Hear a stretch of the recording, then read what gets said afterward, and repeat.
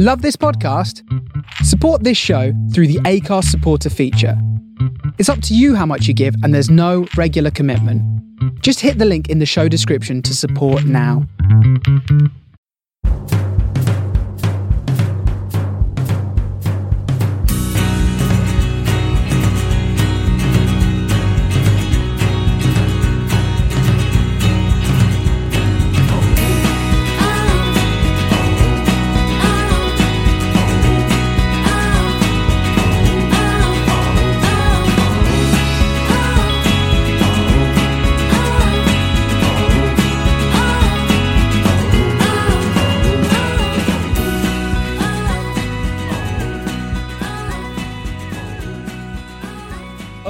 Welcome to the Man on the Post Weekend Review Show. I'm your host Ali, and joining me as always we have Simon and David. How are we, chaps? Very well, thank you. Aye, very good, thanks, Ali. Well, a great weekend for you both again this weekend. It's catching on, isn't positive it? first half of the podcast. Yeah, we'll save the obituaries for later on, shall we? Yeah. Well, Simon, let's start with you. A 1-0 win against, team who's beat relegation now. Can we get too excited here, or is it just a standard win for Villa these days? Yeah, I mean, beating Arsenal, I suppose, nowadays isn't what it was a few years ago. But from a Villa point of view, that's the double we've done over them now this season without conceding a goal. So I'll take that. And it was important as well because we midweek against West Ham, we were really poor. Obviously, we've lost a few games this season, but I'd say apart from the Leeds game at home and despite the controversial elements of Man City's first goal, the Man City defeat away, those two games we deserved to lose out, and West Ham was another one we were just really poor. So it's important to sort of bounce back this weekend. And I mean, you could clearly see that Smith had impressed upon them to start fast because 75 seconds into the game, we take the lead. Cock up from Cedric, poor pass back. Traore quick onto the ball. Watkins continues his recent purple patch because he got a bit of luck that he took a deflection. And then for the rest of the game, kind of the way Villa have been this season, I think we've only once have we taken the lead and not won the game. So when we go ahead, because of how good defensively we've been, I kind of never felt too uncomfortable. Arsenal had a lot of the ball, but did nothing with it. I think they had 3 shots on target. And 2 of them were from went outside the box. One was the free kick, good save, but I'd expect Martinez to be saving that. And we actually looked the more dangerous on the counter attack. But I mean, we didn't have many saves. Martinez didn't have many saves to make because of how well we defended. Mings has had a bit of, I think, over-the-top criticism from some Villa fans in recent weeks. He was absolutely outstanding on Saturday. Matty Cash was unbelievable, as he has been all season. Marvellous Nakamba, he doesn't start many games. He came in and just broke up the play really well. I mean, he didn't really let Smith Rowe get into the game at all, and he's sort of been one of Arsenal's bright lights in the last few weeks. But I think from an Arsenal point of view, I think I tweeted after seeing Arteta's post-match interview saying it's embarrassing and the man's borderline delusional. I don't understand what games he watches. He came and said that Arsenal should have won, that they dominated every aspect of the game, but then in the same sentence said that Villa were better in both boxes. So I don't know what you read into that. But no, yes, so from our point of view, it's just another really good result, good defensive performance. And we've now, after how many games? I think that's our 21st game of the season. And we've now matched our points tally from the whole of last season. We've won more games than we did in the whole of last season. And I think we're on course now. I think the most clean sheets we've kept in the season in the Premier League is 15. And that was Brad Friedel back in 2008-2009 season. Martinez is on 11 clean sheets now. So with 17 games to play, I'd say we're on course to break that record as well. So it's just the continuation of a very, very positive season for us. The progression from last year to this is unbelievable, and all credit to the coaching staff and the players for it. Yeah, I mean, it's remarkable for a team who barely survived relegation last year, with a few additions, and just a complete tweak, because the style of play is just a complete contrast to last season. To be sitting ninth, obviously still got a game, 2 games in hand over most teams. Obviously, you'd rather have the points in the bag, but it's looking bright. I mean, you're not going to fall any lower than. I can't see you dropping below probably 9th. I can't see Leeds overtaking you, putting that way. At the start of the season, obviously, bearing in mind how poor how we just survived last year, I think the majority of Villa fans at the start of this year were probably thinking if we could finish, around 13th, 14th, and it just be a nice, comfortable season, that's progress. Where we are now, if we fell lower than 10th, it would feel a disappointment the way this has started. But just as a cliche as it always sounds, it's just one game at a time. I think that's how the players are taking it. But there's an opportunity. Obviously, with 5th is Europa League, but depending on who wins the cups, you could get Europe. You could sneak into Europe with a 7th spot finish, which isn't an unrealistic target right now. Yeah, so it's definitely a good season. I mean, Dave, what's thoughts on the game and just Villa in general this season? Yeah, well, I mean, as I said, the turnaround since last season's been incredible, really. I mean, I know Watkins has made a big difference, and Matty Cash at fullback. I mean, you didn't mention Matt Targett earlier, but I think he's been unbelievable, outstanding. Yeah. I think him and James Justin at Leicester, could both easily walk in England's left back slot at the minute. At a time when actually, to be quite fair, Luke Shaw's come good again, and I guess Ben Chilwell's kind of losing his place at Chelsea. So I think we talked last week about the England squad. That the competition for places is actually unreal at the minute across just about every position. But the only thing I wanted to ask you about was the potential red on Saka. It was about 40 yards from goal, but I mean, probably an argument that he wasn't going to be caught had he gone. Genuinely, when I first saw it, I didn't even think it was foul. And having looked back at it, Saka kicks Konsa. So I mean, Arsenal fans are always amusing. Arsenal Twitter after a defeat is brilliant. Next level, isn't it? Honestly, I spent so long on Saturday evening just chuckling away to myself on Twitter. You'd swear Konsa had taken the baseball bat to Saka's legs, like the way they were talking. It was, and the way they were saying, like, he's through on goal. He's out on the touchline. He's just past the halfway line. Matty Cash is on the cover, and it's not you can't say that Konsa had made no attempts for the ball. So the argument that they were trying to claim is a red card was ludicrous. Where they may have had a point is the potential penalty that they were talking about. I joined the game. Honestly, I didn't even think anything of it, and I don't think the commentators mentioned anything. And more importantly, during the game, none of the Arsenal players kicked up any fuss about it. It was only after the game they seemed to say Martinez pulled Lacazette down. He did. I'd argue before it was started off by Lacazette chucking his arm across and leaning into him. It's one of those players pull and push each other all the time. You can say maybe it wasn't a free kick to us, but I definitely don't think it was a nailed-on penalty for them. But that's where they may have had an argument. But no, I mean, they were clutching at straws, to be honest. I think Arsenal fans should be more concerned at how poor they look this season.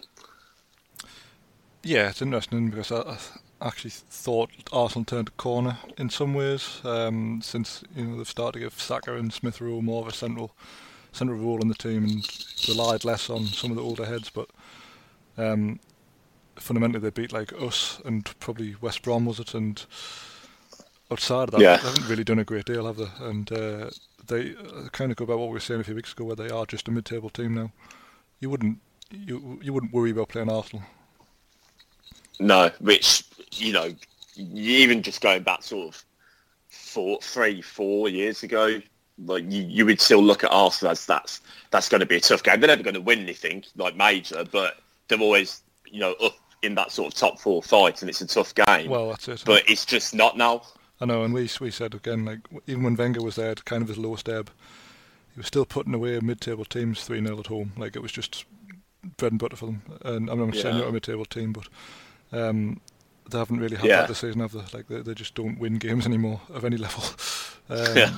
So, I mean, it's not for lack of investment either. Like parties come in and it probably take a little while to get up to speed with the league, but I think they need a centre forward desperately. I mean, the decline of Aubameyang this season is phenomenal, isn't it? Well, I mean, I think we all tipped him on the preview show to be top goal scorer pretty much, and what's he got, 4 or 5, I think, in open play. It's pretty poor, and I don't know what to do with him. He's obviously signed a big contract, so unless he's going to go to China or anywhere like that, I think they're lumbered with him for a while. But it's not like Lacazette's pulling up that many trees either, and then Nketiah seems to have kind of fallen right down the pecking order again. So what do you do? Go and buy a striker, I guess, but well, it seems to take them forever to do everything, didn't it? Like they've been talking about buying a centre back for years, and Rob Holding's back in the team. So says it all. Well, I mean, he's not bad, Rob Holding. To be honest, he's better than I thought he was, but he's not a centre back you'd want if you're going to be pushing for anywhere near the top edge of the table, are you? Exactly. He's not. Even in the sort of latter end of Wenger's era, where they weren't blessed with great centre backs, he still isn't even at that standard, is he, to be getting them up there? So. No, definitely not. It's going to be. It might be a long road ahead of them, to be honest. I can't say a quick fix where they're going to, buy a player who's going to make them better overnight. You could argue they need, a striker, probably a good centre back who's not David Luiz or Rob Holding. Gabriel's got potential, but it's just potential at the minute because you could argue he was at fault for the first goal. I know Cedric seems to be getting the blame, but either way, they kind of left it with each other. You could run through their entire team and say there's areas that need improving. I'll be surprised. Ten of their players that are upgradable, aren't they? Well, pretty much. Easily upgradable. I'd be very surprised if they get into Europe next season. Yeah, I think the best Arsenal can hope for this season genuinely is top half. Like if they can get 8th or 9th, I think that's as high as they can push. I don't see them getting a decent run of games. Well, unless as we'll come on, I don't think many teams are getting a good run of games. Well, unless they go balls out the bath the Europa League, then I just kind of see what's a good season for them now. They're already out the FA Cup. Obviously, didn't win the Carabao, whatever it's called. They're not going to finish in the top 6 or 7. They should just put all their eggs in the Europa League, to be honest. Yeah, no, that's fair. So basically, massive 3 points for Villa there. Arsenal kind of starting away as always. We'll move on to the next game, but I'm guessing neither of you's watched it. Bearing in mind, for you, Dave, what was on at the same time, and Simon, just because it's Burnley-Brighton. Burnley won. Anyone got much to add on this? I mean, I watched the second half of it, to be fair, and I was surprised with Brighton because obviously Brighton won up at half time, and by all accounts, they played pretty well in the first half. So I've kind of thought that they would continue with that, but it was actually Burnley were the much stronger team in the second half, and had a number of chances. Decent chances to get a winner in that. So I think it's kind of normally you'd say two teams are just above the relegation zone. You'd say a point doesn't do much for them, but I think there's such a big gap this season that it actually doesn't really make much difference. Really, it's a bit of a nothing game or a nothing result that doesn't really affect anyone, to be honest. Yeah, no, fair shout. Dave, did you see any of this at all, or even do you care? No, I saw it finish 1-1. I was delighted because I didn't really want either team to win. But I think the only, as I say, says the gap to the bottom three is for Burnley and Fulham it's 8 points. I think Fulham have got to play Burnley. It's one of the games in hand. Yes. Their season pretty much rests on that. I think it takes place in a few weeks. If Fulham can win that, then they've got a chance of getting themselves out of it. But I can't see Burnley going down. I know I'd love them to, but they're just too streetwise to go down. As daft as that sounds, like they'll just pick up points and keep the scoreboard ticking over, won't they? It's I can't see them getting 8 points clawed back on them. Oh, I'm delighted that they're not going to go down, so I'm pleased with that. Right then, Dave, we'll take on to arguably you got the Man United game later, I guess. So a very exciting game for Newcastle, anyway. What is going on? What is this new coach doing? Well, he's done what we always wanted him to do, really, which was just he sets the team out to play, and if we haven't got the ball, go and fucking get it back. Like, don't just step off them and let them play football, because it just means you get beat, basically. And you saw for our third goal, we actually pressed them from, I think it was their corner, into it all the way back at their goalkeeper, who, under a bit of pressure, played a bad pass. Almiron nicks it off the defender, and that gets you a goal. Now that's not going to happen every week, but playing against a team like Southampton, who take a chance at the back because of the way they play, they're obviously short of confidence, having shipped 9 in the week. It was totally the right way to play against them. We won this game because, one, Southampton can't defend, and two, St Maximin and Almiron were on their game, like 100% the way they should be playing. Yeah, phenomenal. Yeah, I mean, Almiron over the last few weeks has been absolutely electric. And it's the player we signed when he first came in. I think people forget when he first signed, he transformed us. We were about 15th or 16th when he signed, and we ended up finishing 13th. But he gave us that extra element to our attack which we didn't have. Blistering pace, directness, all stuff. But for the likes of Rondon and Perez, it was a great little trio we had up there for the last 5 or 6, 7 games, whatever it was, before he got injured. So it's great to see him back to where he should be. Plays in his prop position now. He hasn't been shoehorned out on the right or as a striker or anything like this. He's just playing basically in midfield as an attacking midfielder, really, and just saying go and get the ball. And if we don't have it, he uses his pace to get back at the opposition. And St Maximin, well, you know what you're going to get. He's just direct, very direct. And I actually thought the signing of Joe Willock whenever deadline day was, makes a lot of sense, because it's the one thing our midfield doesn't have, which is legs. And obviously for the first goal, if he wasn't playing, no one would have been on the end of that. He would have, St Maximin wouldn't have had an option to pull it back to the edge of the box, because Shelvey would have been blown out of his arse on halfway, and Jeff Hendrick is a ghost, so he wouldn't have been there either.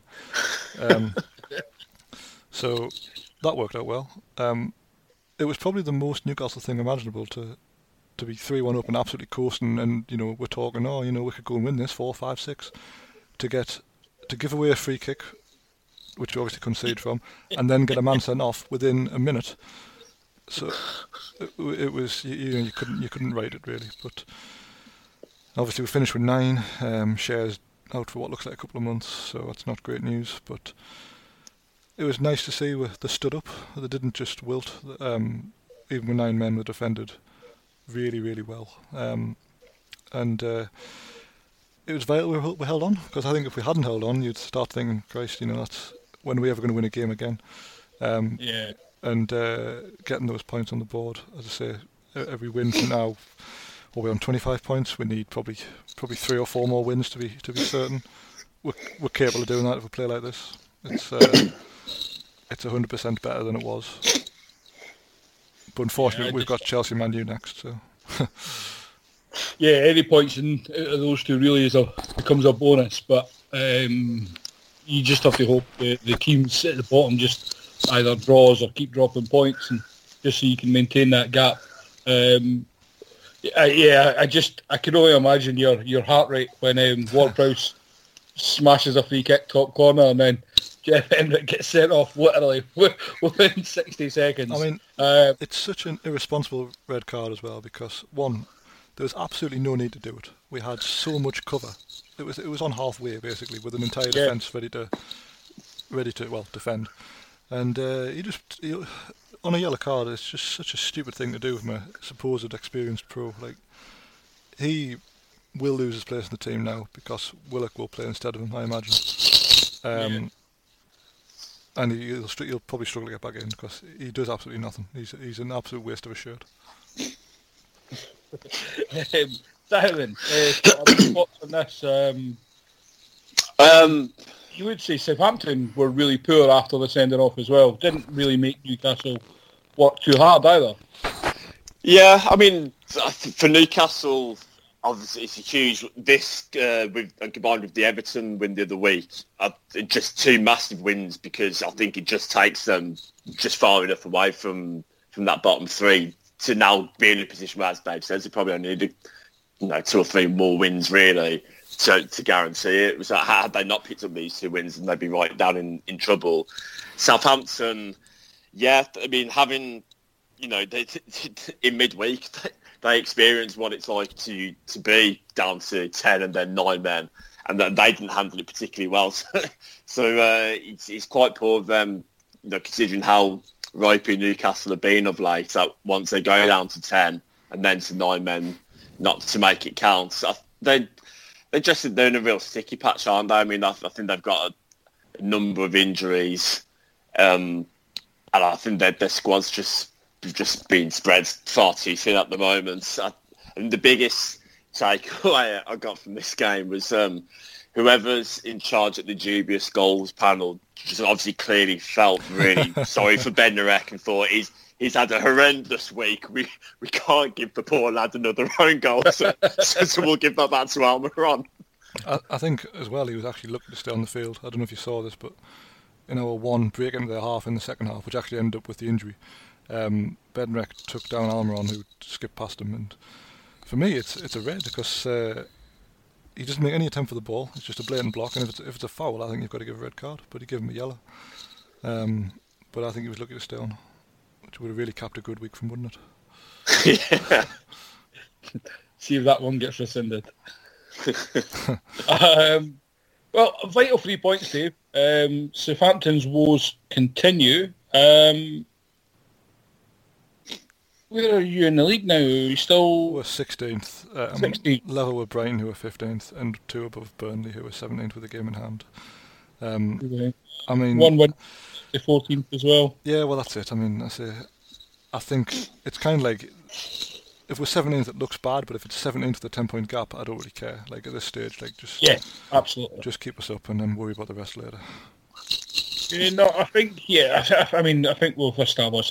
I honestly don't see the bottom 3 changing from where they are. I think Fulham have the squad to get out of it, but I know you were you were like the opposite of me. Like, I think we're a better manager.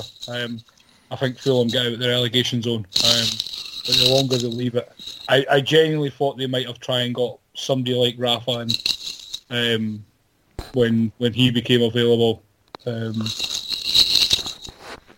The owners are quite ambitious, the Can family, so I wouldn't have been too surprised, but obviously sticking with the loyalty of Parker there. And we'll come on to Fulham West Ham. I know nothing about this game bar the ridiculous sending off, which has been rescinded first thing Monday morning, which is no shock to anybody.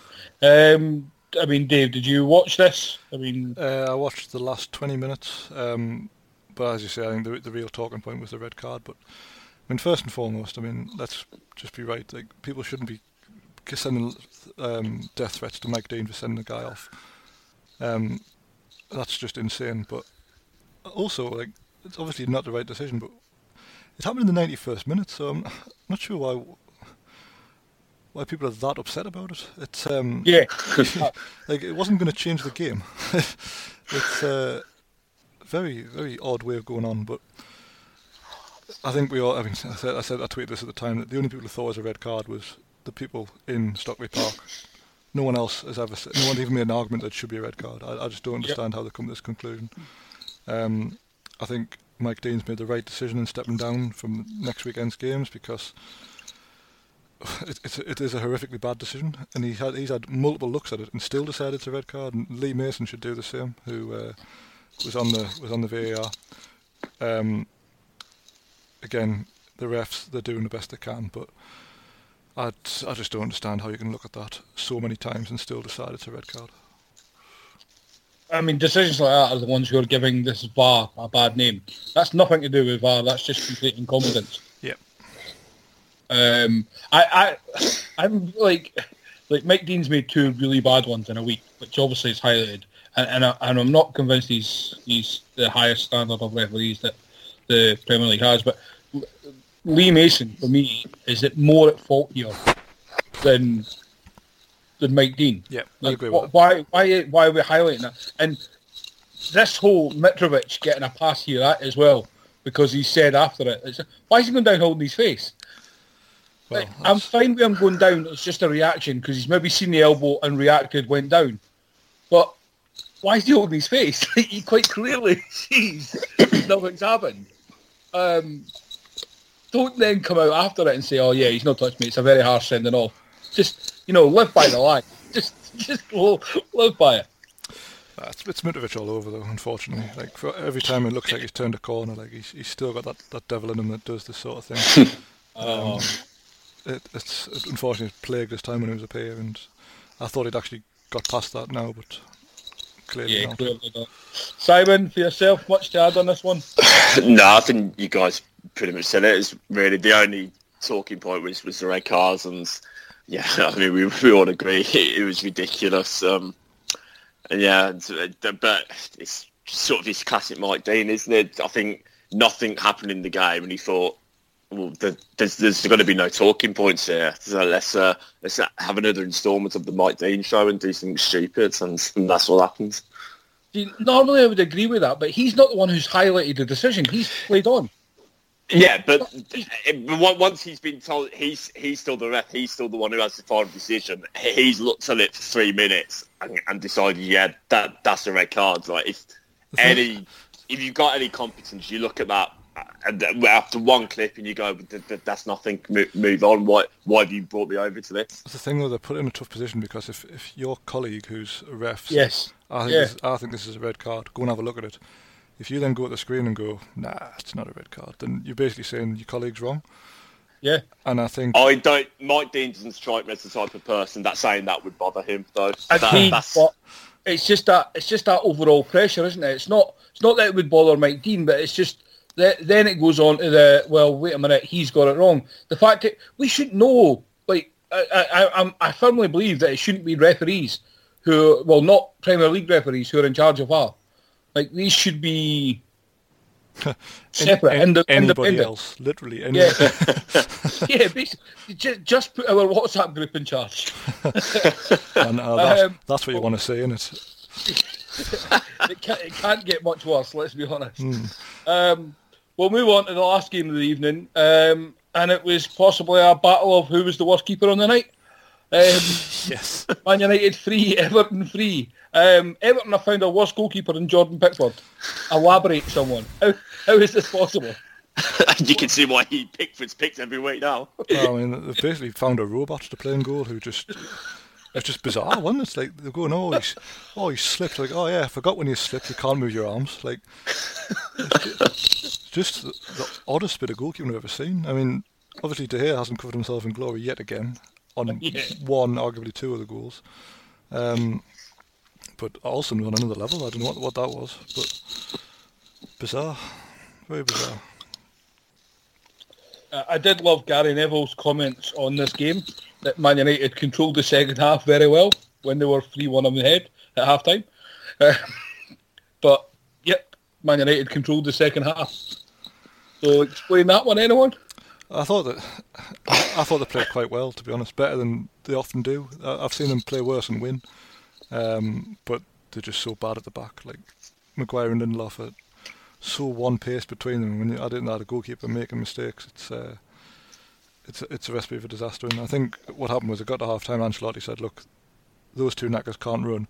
Let's just play it down the channels." And sure enough, they did, and got 2 quick-fire goals. And Man United still should have won. I mean, Rashford missed a decent chance, and they generally had a lot of territory. But as we've seen hundreds of times over the years, if you only have one goal, all it takes is ball to fall the right person in the box. and that's all it was. I thought De Gea probably should have done better on that goal as well, to be quite honest with you. I mean, obviously, Harry Maguire shouldn't have been four yards deeper than everybody else, but that's Didn't appreciate the blame for offside though as well. Well, you never know these days, do you? Yeah, he obviously knows who's in charge of VAR. I mean, Simon, thoughts on this, or was it just one of those games? It was a very entertaining game, I thought. I agree with Dave. I thought Man U actually played pretty well. Like, when you say they've played worse than one, 100%. Like, they should be coming away from this game thinking, how on earth have we not got all 3 points here? I mean, 2-0 up at half time in cruise control. Bruno Fernandes' goal was absolutely. I mean, I know the Everton keeper was shit, but I think even a good keeper would have struggled to save that. That was such a lovely little chip. Then having got themselves pegged back to get 3-2 up, and then to throw it away like that. But I mean, as you say, the two centre backs. I think if you had one of them with a defender with pace, it would be okay. Like, for the majority of games, you get away with it, but you can't have two centre backs who just can't run and expects you to go and win. The big tournaments. It's just not going to happen. You need to have someone who can run at the back, and they'll be furious at themselves for throwing this away, I think. Yeah, I mean, obviously we'll come on to Sunday's game, but I think this, coupled with the result on Sunday, kind of seals where the title's going for me. I know there's still quite a long way to go, but this type of result will happen again and again and again until they sort those problems out. And Man City give away basically nothing. So yeah. 100%. The league's over. I think we can fairly confidently say that. Let's move on to Sunday's games then. And Harry Kane back in the starting lineup for Spurs with a 2-0 win. The only thing I tweeted out about this game, again, having not actually watched football, is Harry Kane seems to be getting rushed back again, from the usual ankle injuries in the January, February, March time. Is this going to be another season repeating itself where, he's going to find himself injured in another month or so and then races back for the Euros in the summer? Simon, I'll come to you first on this. Possibly. I was really surprised to see him playing, because I'll be sure that we've been told it was a few weeks that he was going to be out for. And I suspect that had Tottenham not been going into this, having lost 3 games in a row, he probably wouldn't have been brought back into it. But I think, losing to Liverpool and Chelsea, I thought you can understand Tottenham doing that, because I've been losing to Brighton, sort of put them in a position where they couldn't go. They couldn't come away from a home game to West Brom not winning. Like, that would have been an absolute disaster. So he was brought back in. I mean, he looked, from what I've seen, he didn't look like there were too many long-lasting effects. But you just always have that worry with Harry Kane with those injuries. No, is he going to come back and rear itself again later on in the season? Obviously, from an England fan point of view, obviously I hope he doesn't, because I think he's going to be crucial if England are going to have any success in the summer. And from Tottenham's point of view, if they don't have him, they just look completely devoid of ideas going forward. So it's a tricky one. Like, he's one of those that if he's 60% fit, Tottenham are going to have to play him, and that would be a concern, because, as you say, he just has these. Every year he seems to get an injury like this. So yeah, they have to be very careful with that, I think. Yeah, back with a goal and proved how critical he is, as you say, Simon. I mean, what is the conundrum with Harry Kane for you, Dave? I mean, it's kind of a no-win situation for them. Like, rest him, get him fit, lose games, or play him, win games, but then lose him for another month. Well, I can't believe they rushed him back for this. Like, they could have played near you up front against West Brom and won. Like, it's such an odd decision. Like, they've got the FA Cup. Are they still in the FA Cup? They must be. Yeah, they've got Everton this week. Right. So surely you look at it and say, well, if he's fit, let's put him on the bench and we'll bring him on for 20 minutes and then maybe do the same in the FA Cup and then he'll be ready to go. I think they've got City next weekend. Surely that's the way to look at it. But if they play him, and the thing is, when he plays as well, he plays 90 minutes. This game was won. This game was won after an hour. Give him a rest. Like, why risk it? Like, West Brom have got 11 oafs on the pitch. Any one of them could have landed on him, and that would have been it for several weeks, months, whatever. And as you've seen the last month or so with Spurs, when they don't have him, they're terrible. Like, he knits them all together. Like we've said before, we've laughed about Tottenham have got 5 forwards. One of them's Harry Kane, who plays up front, and they've got 4 other players who play up front somewhere. There's no a lot of positions. They're just up there knocking around, and without him to kind of link it all together, that's all they are. They're just forward players in positions, and some would call it fluid, but it's just a mess. And I think Lucas Moura looked 10 times better with Kane to play off. Lamela looked like a different player. I know it's West Brom, but it's just they look better players when they've got a focal point.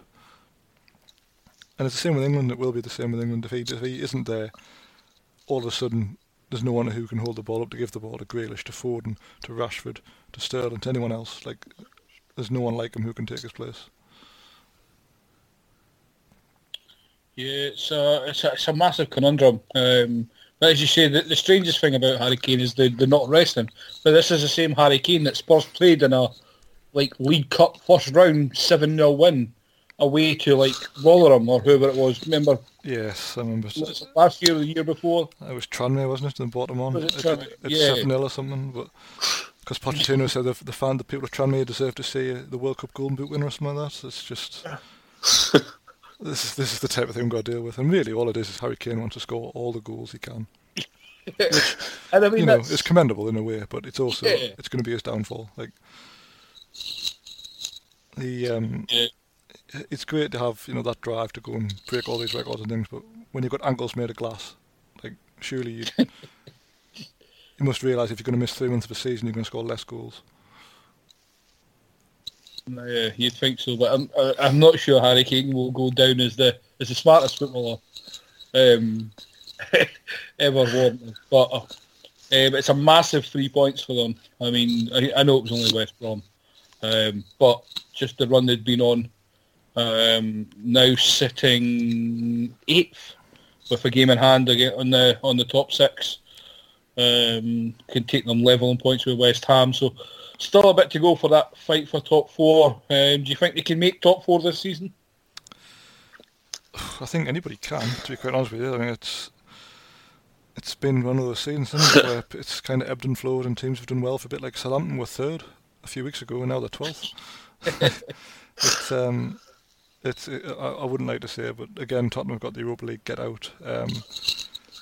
They've got the Carabao Cup final, which again they'll see as a success, but I think they could quite easily go to get to April and be in the Europa League latter stages and be in a shout for the top 4.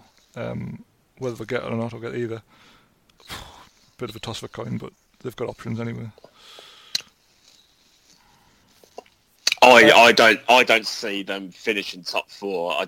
I think Mourinho will prioritise trying to win the Europa League. Am I right? If you win the Europa League, that gets you into next season's Champions League, doesn't it? Yeah, it does. Yeah. I suspect that Mourinho will put more of the eggs into that basket. So I just don't think that they'll have enough about them to finish in the top 4 in the league. Well, they're waiting. Yeah. I mean, they're probably waiting to see if Leicester's legs fall off again like they did last year. Yeah. Another team who's got Europa League, funnily enough, but Leicester on 43 and Tottenham on 36 with a game in hand. So, but I think Chelsea. I think now they've got a better manager, I think they're more likely for me than Spurs to finish in the top 4. Yes. Oh, yeah, 100% agree with that. Yeah, that's fair. Well, we'll use Dave's great segue and come on to Leicester City's game. An exciting 0-0 Wolves in Leicester. I mean, Leicester without Vardy obviously aren't the same, but Wolves again, lack of goals. Only difference is they kept a clean sheet here. It wasn't great, was it? I mean, I never really fancied Wolves to score. Basically, the pattern was Neto and Traore got down the byline, lashed it across the box, and no one got a touch over and over again. And Leicester kind of huffed and puffed and tried to play the little passes in behind, but never really got that clear chance they were looking for. I don't think either team could really argue with 0-0. Yeah, the biggest positive for Leicester is Vardy coming back off the bench, getting 30 minutes under his belt. He is crucial in every way. I mean, we've mentioned it many times in the pod how he is basically Leicester's Harry Kane. The only good thing with Vardy is he manages himself quite well in games. Where he doesn't kind of burn himself out anymore the way he did before. I mean, Simon, much to add on this game? I mean, I only saw the highlights in inverted commas on Match of the Day too. The only big things that you can say is towards the end of the game, both teams missed pretty decent chances. Silva really should have scored. I mean, it's a good save from Kasper Schmeichel, but he should have scored. And then I think right towards the end, Vardy had a good headed chance. I mean, the only thing I'd say with that is that's probably the one area of Vardy's game as a striker which isn't necessarily, which is not his strong point, is heading. So for someone like Harry Kane, that chance you'd say, that's a great chance. For Vardy, it's not really. So he did well to get in front of the defender, and having done that, maybe should have done better. But he's only just coming back, so I'll give him the benefit of the doubt on that. I was going to say his movement to get across pretty much two defenders to get to the ball was different class, but probably should have done better having got there, ironically enough. But the Silva chance was the better chance of the game. Like, if that falls to Vardy, that's better than that. I did laugh at Dodd Goodman though, who as soon as he missed it was like, oh well, I think a dink was in order there. It's like, Canal Don, like, to have the composure to chip over Kasper Schmeichel with a second's notice. I mean, yes, he should have scored, but to dink him from there, I mean, Christ, Messi would have been proud of that. Yeah, I don't think Don Goodman would have dinked it there. Don Goodman wouldn't have been there.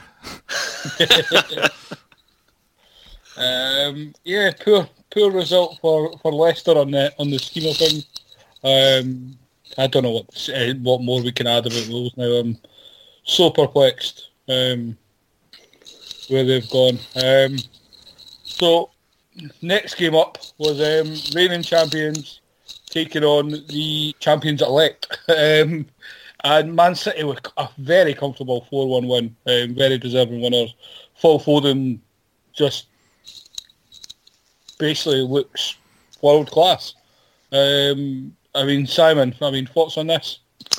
The sort of first half hour of the game, you kind of worried that it was going to be another one of those fixtures that we've had this season between teams in the top six. Neither team was really sort of going at it. They're sort of feeling each other out. But then the second half, City obviously changed to 4-4-2, and they just looked really, really good. I mean, obviously, Man City, they missed the penalty in the first half. Trent Alexander-Arnold, I mean, for me, ever since the... I don't hate to bring it up. I always love to bring it up. But ever since the 7-2 at Villa Park, he has not recovered from that game.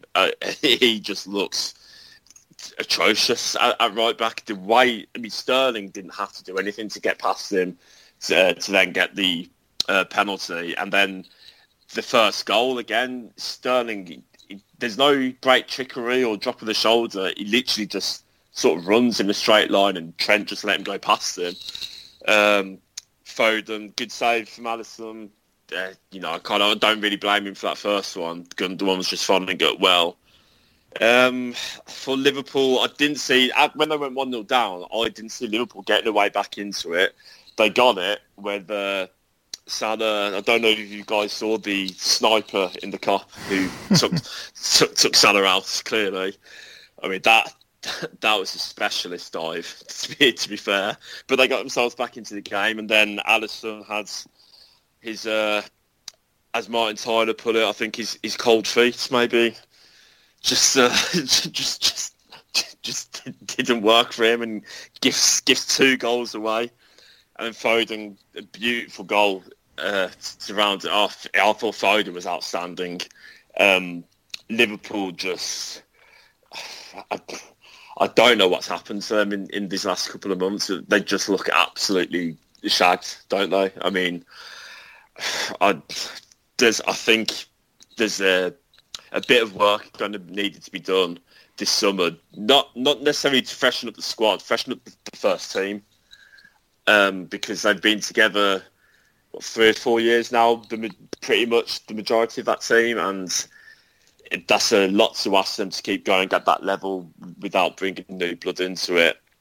So I think there's work to be done in the summer there. But Man City, once they went 1-0 up, they just looked on a completely different level, and I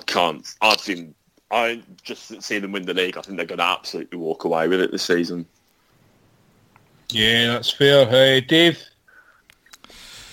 Yeah, well, for me, I mean, I've actually just done a piece for This Is Anfield about what's gone wrong with Liverpool, and it's easy to say, you know, Van Dijk, Gomez are out, and that's obviously going to hurt any team, but I think the point really is that you've got away with playing midfielders at the back, but you haven't got away with the midfielders who've come in for them in midfield. I mean, Fabinho in particular, we've talked about before, he's equipped himself extremely well as centre-back, but no one's really done his job in midfield for me, and not just, you know, being a defensive mid, but also leading the press to win the ball back when you do get turned over.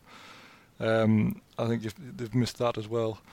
Henderson covering Trent's another thing. I know you're not a big Henderson fan, but I think it's been obvious when he hasn't been there to cover Trent, as Si says, Trent hasn't looked anywhere near the player he was. They obviously had a good little triangle down that side with Salah and them too. So all these little bits of the team are kind of missing. And when you throw in obviously the lack of centre halves, the lack of fans, the fact the front three are out of form completely. I'm surprised it's taken this long for a blip to happen. And if you think back to when we came back after the first pause, obviously you didn't have to do a great deal to win the league, but I think the signs were actually there then. You didn't have to do an awful lot to get yourselves over the line to win the title, but there were some average results in there. And pretty much, apart from City over the last couple of months rather, there's been a lot of erratic results. You know, we talked about Leicester losing to Fulham. We talked about Spurs were top for a bit. Now they're nowhere near. Southampton win the top 3, and now they're nowhere near. And that's just, it's happened to everybody, and it's just your turn, I think, at the minute. And the overlying issue, as Si says, is that you've had this squad together for 2 or 3 years now. And, they're all still very capable for the most part. There's obviously a little bit of deadwood in there which you need to move on, but I think you've had all the highs you've had. You've had the Champions League win, you've had the league win. There was always going to be a drop-off. And normally, when that happens, you'd have a full Anfield to get you over the line against Burnley or Brighton or whoever else.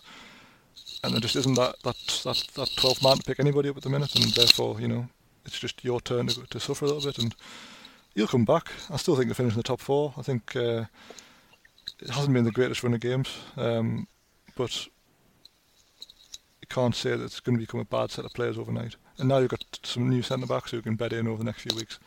I think it'll be alright. Yeah, you are both more positive than me. I personally, it's not even that I don't care.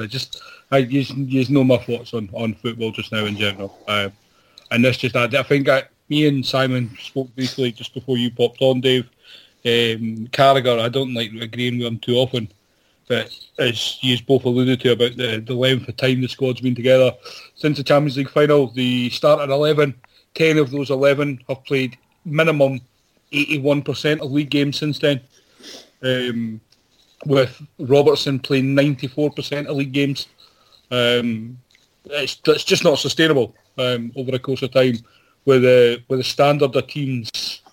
Not standard of teams, obviously, but like every game, there's no like walk in the park really in the Premier League. You do have to work every game. Even the the Mickey Mouse teams is like the low, like even like the Fulham, and it was who we've dropped points against this year. But even that, I'm trying to think who even got relegated last year. But the teams down the bottom, you still have to work for portions of that game I mean, we've never really been a City. I think when it was myself, you and Chris, Dave, last season, we spoke about how Liverpool weren't really, like firing on all cylinders. They were just always winning games.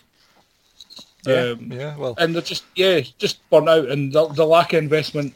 It sounds stupid to say because obviously the money's been spent, but Liverpool keep spending money by selling players.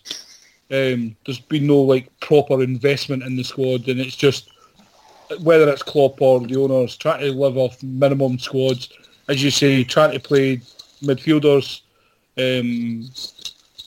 at the back takes its toll, not on the defensive side, mainly on what we miss with Fabinho in the middle of the park.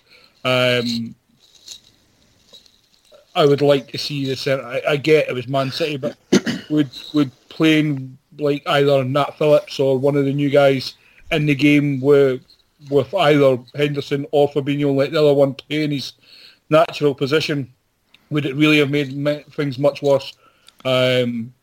Klopp's decision to keep playing Origi, as again mentioned to Simon before, and Minamino going out on loan because he's not played a minute since the Crystal Palace game where he was phenomenal. Just many things, very perplexing. I'd say where I would have some sympathy with them is the injury to Jota, because we kind of said about the some of the signings that they bought over the last couple of years. Most of them, they tended to be more signings to fill out the squad rather than to properly challenge for first team place. But Jota was that signing to challenge those front three, and he was, and he had started very well. I think disagree on that. I don't think that's what he was signed for. Maybe he wasn't, but he has. He was showing that he happened. He made that impact, and I think him getting injured has meant that because now you've literally only got that front three, and the fact that all three of them are out of form, which just hasn't happened before. You may have had one, or maybe even two, but you'd have had a Salah in form or Mane in form. The fact that all three are just bang out of it, and there's no one of that quality to come in to replace them, that is where I think they've been unlucky with that, definitely. My biggest concern is the injuries this season has been ridiculous, but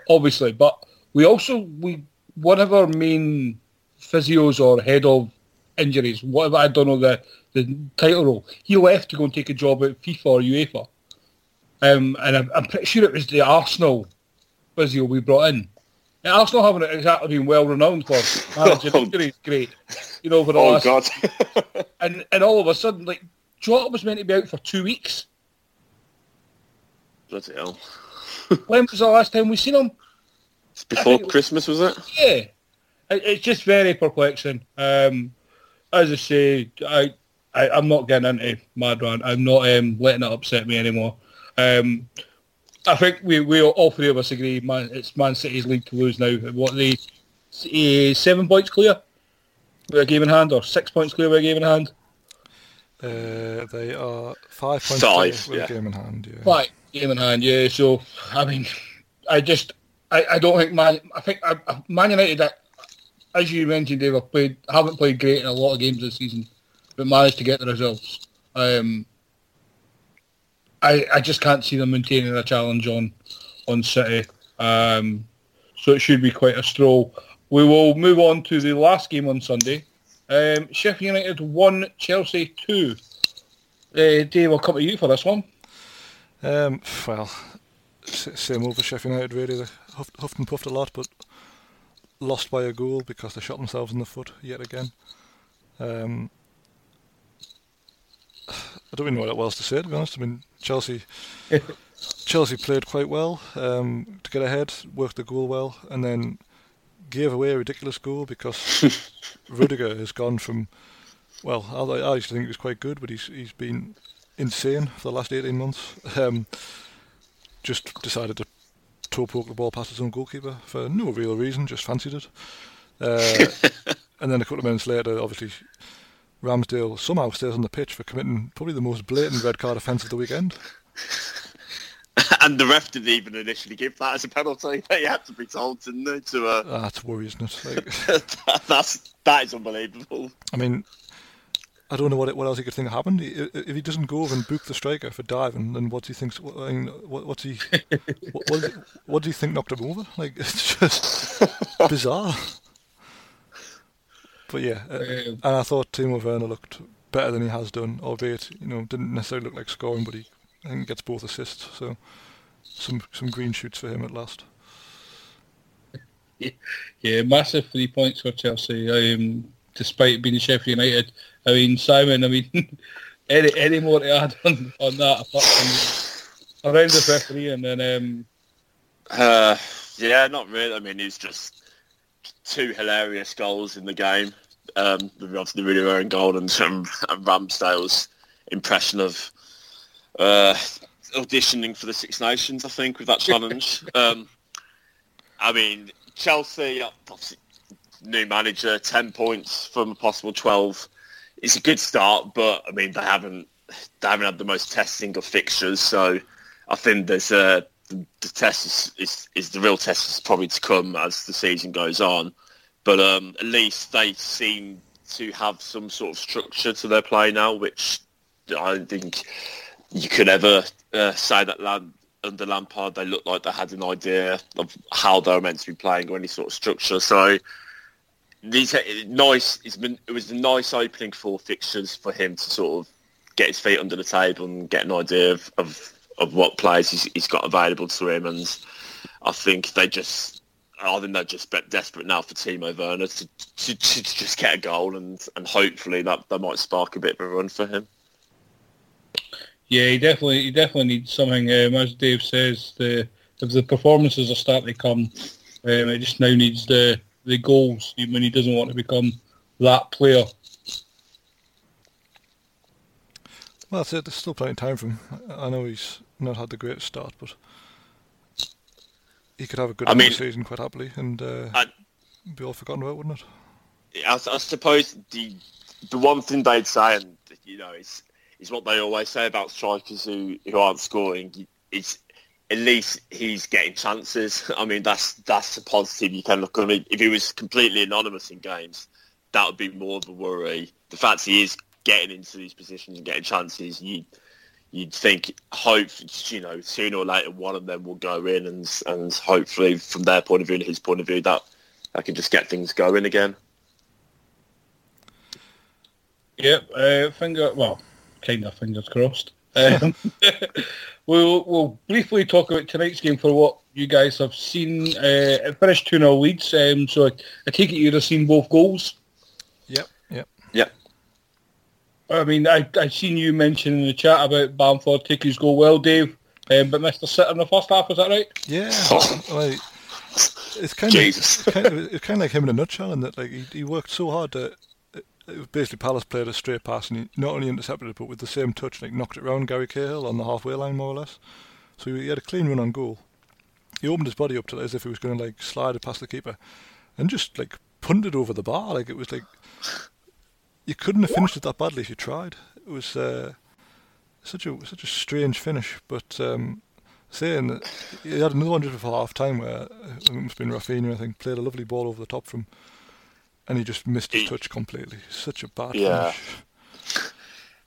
It sums up the mystery of Patrick Bamford, isn't it? You look at that first half, those couple of chances, and you look and think, how has he scored 11 goals, now 12 goals in the Premier League this season? Because like you said, Dave, in the chat, it was a simple enough finish, the one that he did score, but he took it so calmly, as if I could do this with my eyes closed. It's you look at that first half miss, and you think, what's going on? I know it's a mystery. As I said earlier in the season, he's done really well considering what people expect of him, but you can't help but feel if they had someone better, they'd be even further up the table. I just think so. But then again, as we said the other week about replacing Vardy, who do you find with his work rate? Because I think that's obviously a big factor for Leeds, having that work rate up top. who do you get who's got that work rate, but also, you know, better abilities at finishing? And it's probably quite a slim field. I think he's almost like Leeds. Leeds is the perfect sort of team for him in terms of the amount of goals that he's got this season. I think if he was at another team around the mid-table, like say if he was at Crystal Palace this season, I don't think there's any way he'd be sitting on 12 goals. I think the nature of how Leeds play and attack, and it's so gung-ho, and they put so many men forward, so they naturally create more chances per game, which fall to him. So if you're having, you know, 9-10 chances created for you in the game, law of averages suggests if you're a half decent striker, which you know I like to poke fun at him, we all do, but he's clearly got ability. So if you've got ability and you're getting that many chances, law of averages suggests you're going to get a few goals. But as I say, I think if he was at any other club around that sort of mid-table area, I don't see him get them. And that's where I would say, because there's been talk in the last few weeks of, or should he be getting an England call-up? Not in a million years, because he's not at that level. He's just nowhere near that level of international football that you're not going to get that many chances per game. I mean, what scenario do you need him for? Like, if you're chasing a game, you wouldn't rely on him to score. I just can't think of a scenario where you'd want to bring him on specifically ahead of, you know, let's say Kane's out, presumably Calvert-Lewin, Ings, even Rashford as a striker, or presumably better options than him, I would have thought. Yeah, I mean, as you say, his work rate, you can't question that. And, you know, his link-up play in that Leeds team is very, very good. Like, to be fair, you know, as I say, he's clearly got ability and he's got good qualities. But, yeah, when you're talking at that top international level, you're only going to get maybe 1 or 2 chances, 3 if you're lucky, against like the better teams. He's out of the England strikers who have been sort of touted as potential call-ups, he'd be bottom of that list for me, that you'd want a chance to fall to. Yeah, 100%. I mean, I think we could probably list 10 strikers who I'd rather have in the England squad than him. I mean, let's not do that, but we probably could. And I guess me and you will say Wilson and Watkins as a starting point. Before you even get into the ones who will actually be in the squad. So yeah. I completely agree. I think we've mentioned that a lot, Dave, as you say. I think as well as he's done, if they had a better number 9, a better finisher in there, I think Leeds have got, you know, considerably more points on the board, and they're probably with the chances they create, they'd probably be closer to 20 goals than whatever he's on just now. I mean, I know he's in double figures now, but I mean, he'd definitely be pushing the 20 goal mark with the chances that Leeds create. But like massive 3 points for Leeds again. Never in doubt for them going down regardless. I think probably that 14th to 16th is probably their bracket overall. No, they're higher up than that. Maybe 12. It'll be interesting to see how they go. I wouldn't be surprised if they finished above Arsenal, you know, purely because of the way that both teams play. I know Leeds I'm trying to play these Leeds here, and you're saying things like that. That's like the because of the style that Leeds play, they leave themselves open at the back, but they offer so much going forward that they give themselves more chances to win games, a lot more than someone like an Arsenal would. So that's why I could see them finishing above them. I mean, Leeds are 10th, haven't played 22, won 10, lost 10, goal difference 0. They're beautifully symmetrical. I mean, that really sums Leeds up, doesn't it? Won 10, lost 10. You just wish they had fans to see this, don't they? They're playing like dramatic. Obviously, it's just end to end. They just wish their fans were there to see. First year back in the Premier, and they're missing out on all these. Like, basketball games. Well, you've got to think that, well, as you say, they will be in next season as well. So, Absolutely. hopefully we'll have fans in to see them playing a similar style of football. I'm sure Bielsa will stay for another year. And they should be happy. It's an exciting time to be Leeds if they get some centre halves who aren't broken. That will help. A little bit more depth in midfield, because I think Phil's went off injured again tonight, and last time that happened, they were atrocious against Brighton, I think it was. They don't need major surgery. They just need a couple of players here and there for what they want to be. They could push top half this season, probably next season as well. There's no reason why not. Yeah, that's fair. Well, that brings us to the end of our weekend. Simon, let the listeners know where they can find you. It's on Twitter at Sayo Regan. And Dave, for yourself and anything that's upcoming at the moment. So on Twitter I am at CM9798. There is a Champman pod coming. It's just we're having a nightmare with guests and Ross and trying to find time for us all to get together and record. So it's partly there. We're just struggling at the minute. Yeah, and you can find us at Man in the Post on all your social media platforms. Give us a 5-star rating and review on wherever you listen to your podcasts. Chris and the gang will be back on Thursday. As Dave says, Chapman Pod will be coming soon. The Football Manager Pod, I believe, is this week. I get confused because that's every 2 weeks, so I'm trying to work out when's when. I actually have a couple of guests lined up for 11 Pieces of Me, so you should have a few of those in your ears within the next few weeks. But don't hold your breath on the last one. Again, as Dave says, try to get guests and everybody all together. It can be an absolute nightmare. But thank you very much for joining me, chaps. Thank you. Thanks, Ali. And we will see you next week. And always remember to keep your man in the post.